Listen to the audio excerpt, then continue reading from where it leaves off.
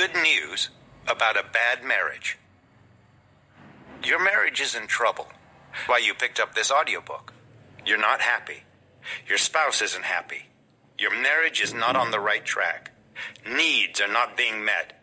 You never thought your marriage would get to this, but it has. You don't want a divorce. You want intimacy. You want passion.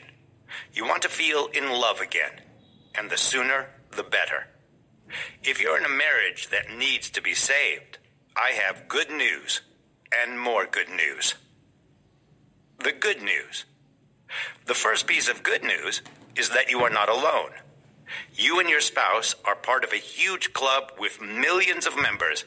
Just about every marriage breaks down and ends up in trouble. It is the nature of the beast. In 1 Corinthians chapter 7, verse 28, the Apostle Paul has this to say about marriage. Those who marry will face many troubles in this life. Yeah, no kidding. I almost used these 10 words as the title of this book. Paul is communicating a universal truth. Every married couple will be forced to deal with many difficulties.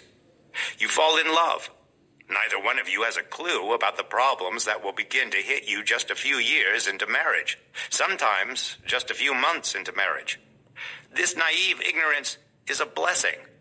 If any of us had the slightest inkling of the potholed road ahead, no one would ever get married. The human race would die quickly.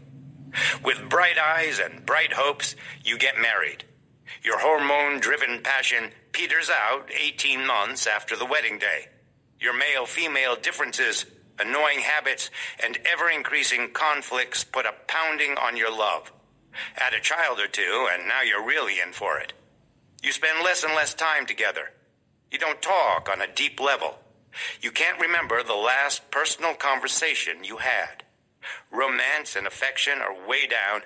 Sex is infrequent and not too exciting. You fight more and can't resolve disagreements, or worse, you avoid conflicts by avoiding each other and touchy subjects. Sound familiar?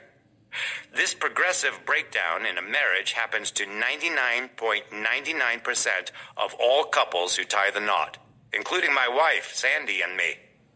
If you're in that 0.01% of couples who have weathered the storms without breaking down, congratulations. I mean it. You are the extraordinary exception. If your marriage is good and you want to make it better, this audiobook isn't for you. Give it to a couple who needs it. If your marriage is currently bad and you want to make it better, a lot better, this audiobook is for you. The 3 troubled marriages.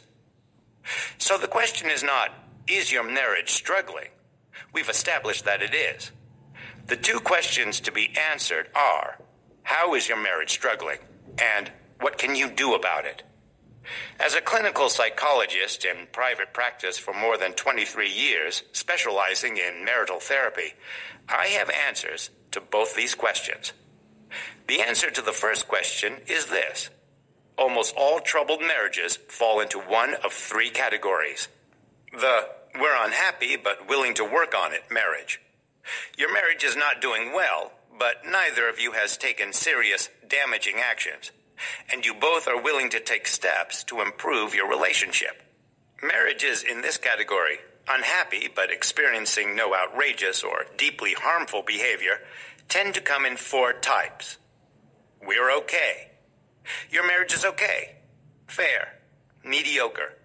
You're comfortable with each other. You feel stable and secure.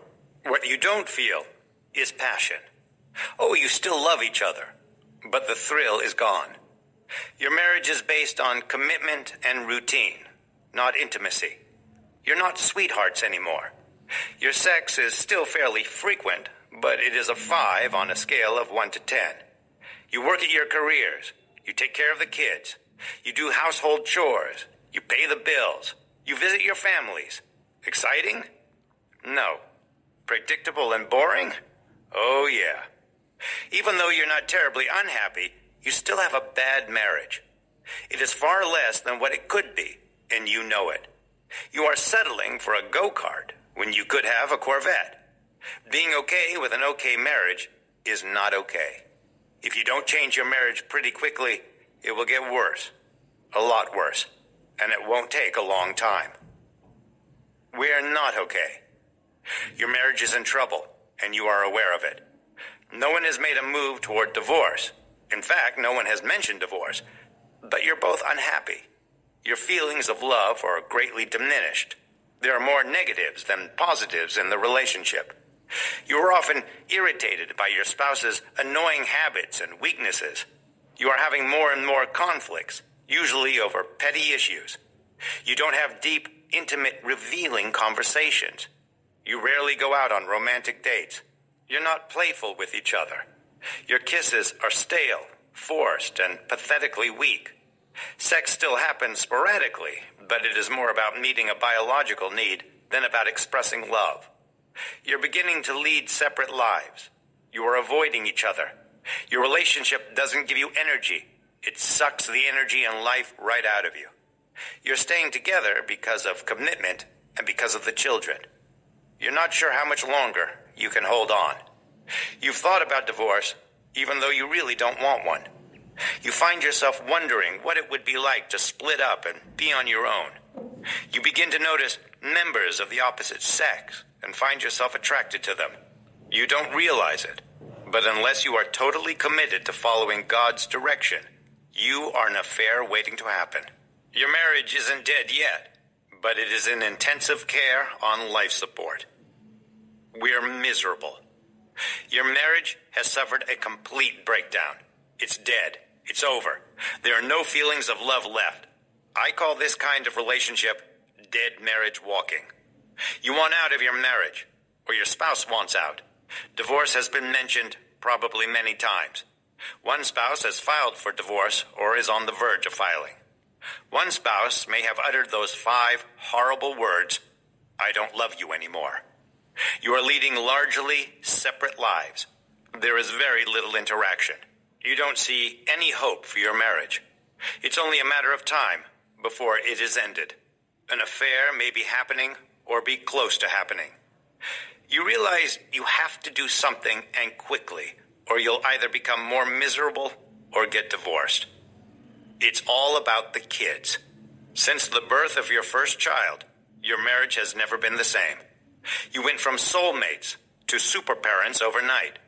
The product of your love has become the central focus of your love. You are mom and dad 24/7. Diapers, bottles, toys, strollers, pacifiers, playing with the kids, reading stories, homework, school events, trips to see family, vacations, little visitors who come to your bed in the night, children's television shows and family-friendly videos and DVDs, watching their activities and sports. Your kids have become more important, a lot more important, than your marriage.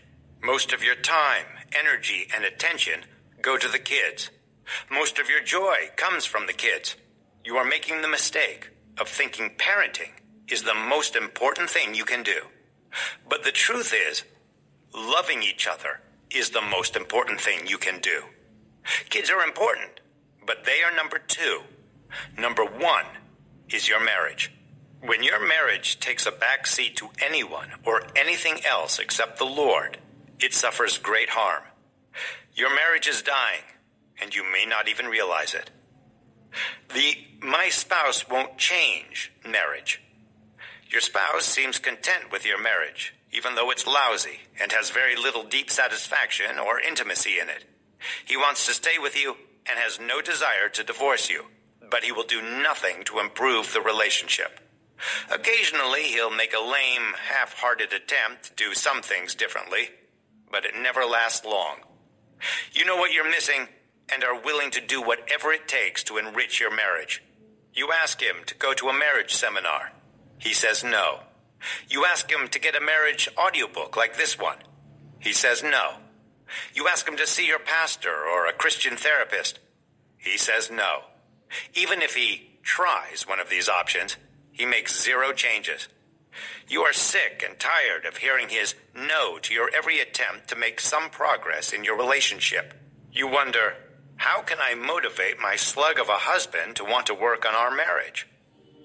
The "my spouse has sinned big time" marriage. Your spouse has committed a serious, major sin, and you are reeling from the impact.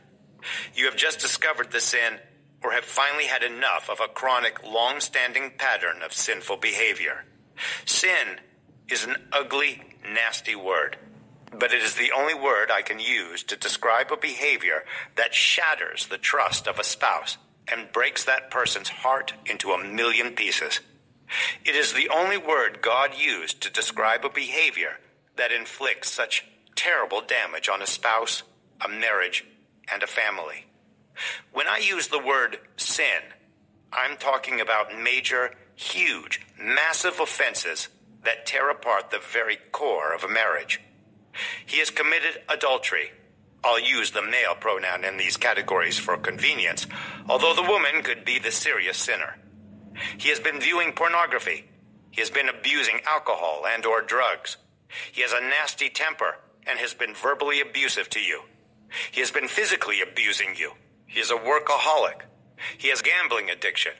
He has made terrible and costly, reckless and irresponsible financial mistakes. He has controlled every area of your life. He refuses to work hard at a career. The only thing that gives you hope is that your spouse wants to stop sinning, stay with you, and work on the marriage. You wonder, though, how can we heal from the trauma of the sin and build a new marriage? More good news. Is your marriage in one of these three categories? Are you asking yourself that second question, what can I do about it? This brings me to the second piece of good news about your struggling marriage. I have a 90-day guide to saving your marriage. I didn't come up with this phrase because it makes a catchy title. I do have a plan. I've used it with hundreds of married couples in my clinical practice over the past 20 years. I know it works. It can save your marriage by changing your marriage. Let me be clear. Saving your marriage is very important. That's the purpose of this audiobook. But I don't want, and I'm sure you don't want, to simply avoid divorce and be stuck in the same old miserable marriage. I'm going to help you avoid divorce by changing your marriage into a marriage that really works. So for the rest of this audiobook, I'll be using these words: change your marriage. A do-it-yourself program. This 90-day program is designed to be used by you and your spouse on your own. It is a step-by-step program that the two of you can follow without any outside help, except God and your accountability partners. If, however, after the 90 days, during which you diligently and fully followed the steps, you don't experience at least some significant improvement in the major issues hurting your marriage, please see your pastor or a licensed Christian therapist for additional guidance. If you are a pastor or are involved in a ministry to hurting couples, I think you'll find this program very helpful in your counseling work. When your spouse and you try this, you will better understand how it can help others. Change in 12 weeks. 90 days is 12 weeks. I see couples in therapy once a week, so my plan unfolds over the course of 12 weeks. Here's a brief overview of my Change Your Marriage in 12 Weeks plan. Week 1. Rebuild from the ground up. A solid foundation is critically important to building a brand new marriage. Your building blocks are 1. God. 2. Accountability partners. And 3. Regular couple talk times. Weeks 2 and 3. I'm wrong, I'm sorry, I'll change. Focusing on your spouse's faults won't get you anywhere. Identifying and working on your faults will produce the beginning of change. Weeks 4 and 5. Pump in the positives. Your marriage has enough negatives. You are in desperate need of positives to provide momentum, hope, and healing. Caring behaviors, compliments, communication skills, small romantic behaviors, and praying together will create positive, healthy connections. Only by following the steps and experiencing them will you see them work. Week 6. Learn how to fight. All couples have conflict. Very few know how to successfully resolve it. With some tried and true conflict resolution skills, you and your spouse will be able to work through your past and current conflicts and gain the tools for your future conflicts. Weeks 7 and 8. Heal from your past pain. Both of you have unresolved pain from your past. Your pain is connected to people, parents, siblings, other family members, friends, teachers, coaches, or other authority figures, neighbors, old boyfriends or girlfriends, and ex-spouses. This pain transfers to your spouse and damages your marriage. Together, you can heal from your pain and eliminate the transfer. Weeks 9 and 10. Forgive each other. You've done and said things to hurt each other over the years. These hurts have continued to fester and do incredible damage to your relationship. It's time to clean out your resentments, truly forgive, and move ahead with a clean slate. Weeks 11 and 12. Meet your deepest needs. To have a great marriage, your real needs must be met on a regular basis. I'll show you how to communicate your emotional, physical, and spiritual needs and have them met. How to use the audiobook. Depending on which category of troubled marriage you're in, here's how you navigate through this Change Your Marriage program. If you're in the We're Unhappy but Willing to Work on It marriage, you listen to chapters 2 through 13. These chapters contain my 12-week Change Your Marriage program. You can skip chapters 14 through 19 and then go to chapter 20. If you're in the first category, We're Unhappy but Willing to Work on It, and your spouse won't pick up the audiobook, no problem. You listen to it first, and then guide your spouse through the steps of my program.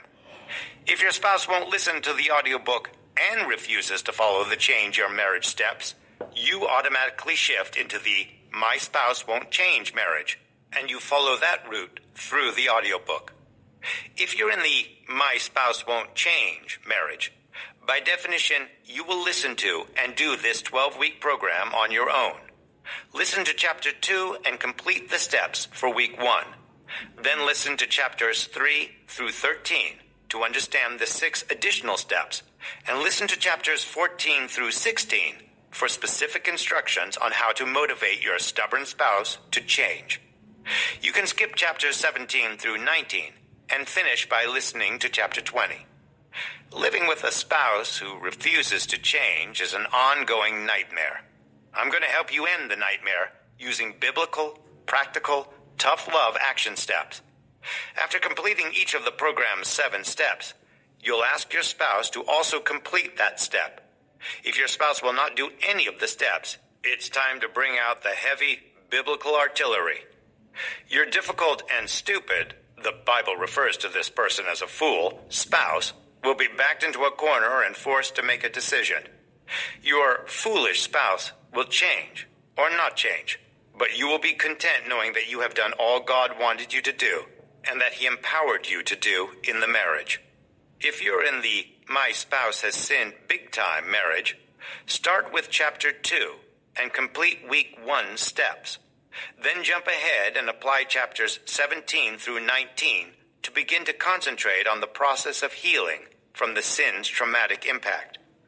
After that, you'll be prepared to go back and listen to chapters 3 through 13 and do the rest of my Change Your Marriage steps. You'll finish by listening to chapter 20, the final chapter, and by listening to my closing words of motivation and, hopefully, inspiration. You may ask, what if my sinning spouse refuses to follow your steps of healing? My answer, which involves some heavy-duty tough love, is found in chapter 19. It's time for a change. You're sick of your marriage. You ought to be. It's not working. It's broken down. It's painful rather than joyful. It's time to leave your old marriage behind. Stop your car, dump your marriage on the side of the road, and move on. You're not going back to it. What you can do is build a brand new marriage with your current spouse. I consider it a sacred privilege to work with married couples whose relationships are in trouble, who are being robbed of joy in this most important of human relationships. I have the greatest job in the world. I get to help couples to refuse to get a divorce and to follow the steps of healing and recovery and restored happiness. I get to see God at work and to watch couples fall in love again and create a healthy, God-inspired, God-maintained intimacy. I thank God for the hundreds of success stories I've been involved with over the years of my practice and in my seminar ministry. I've provided tools and impetus. The couples did the work. The principles in this book helped Sandy and me get through some difficult periods in our relationship. We've been married since 1982, and our love continues to get stronger and deeper. I thank God in advance for what He's going to do for your marriage. Paul, quoting Genesis chapter 2, verse 24, records this wonderful definition of marriage. For this reason, a man will leave his father and mother and be united to his wife, and the two will become one flesh.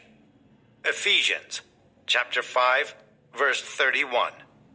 These two words, one flesh, describe a deeply intimate and passionate marriage relationship expressed physically, emotionally, and spiritually. This is the kind of marriage God wants you and your spouse to have. It's the kind of marriage God wants every couple to have. No matter where your marriage is now, you can change it into becoming this kind of marriage in 12 weeks.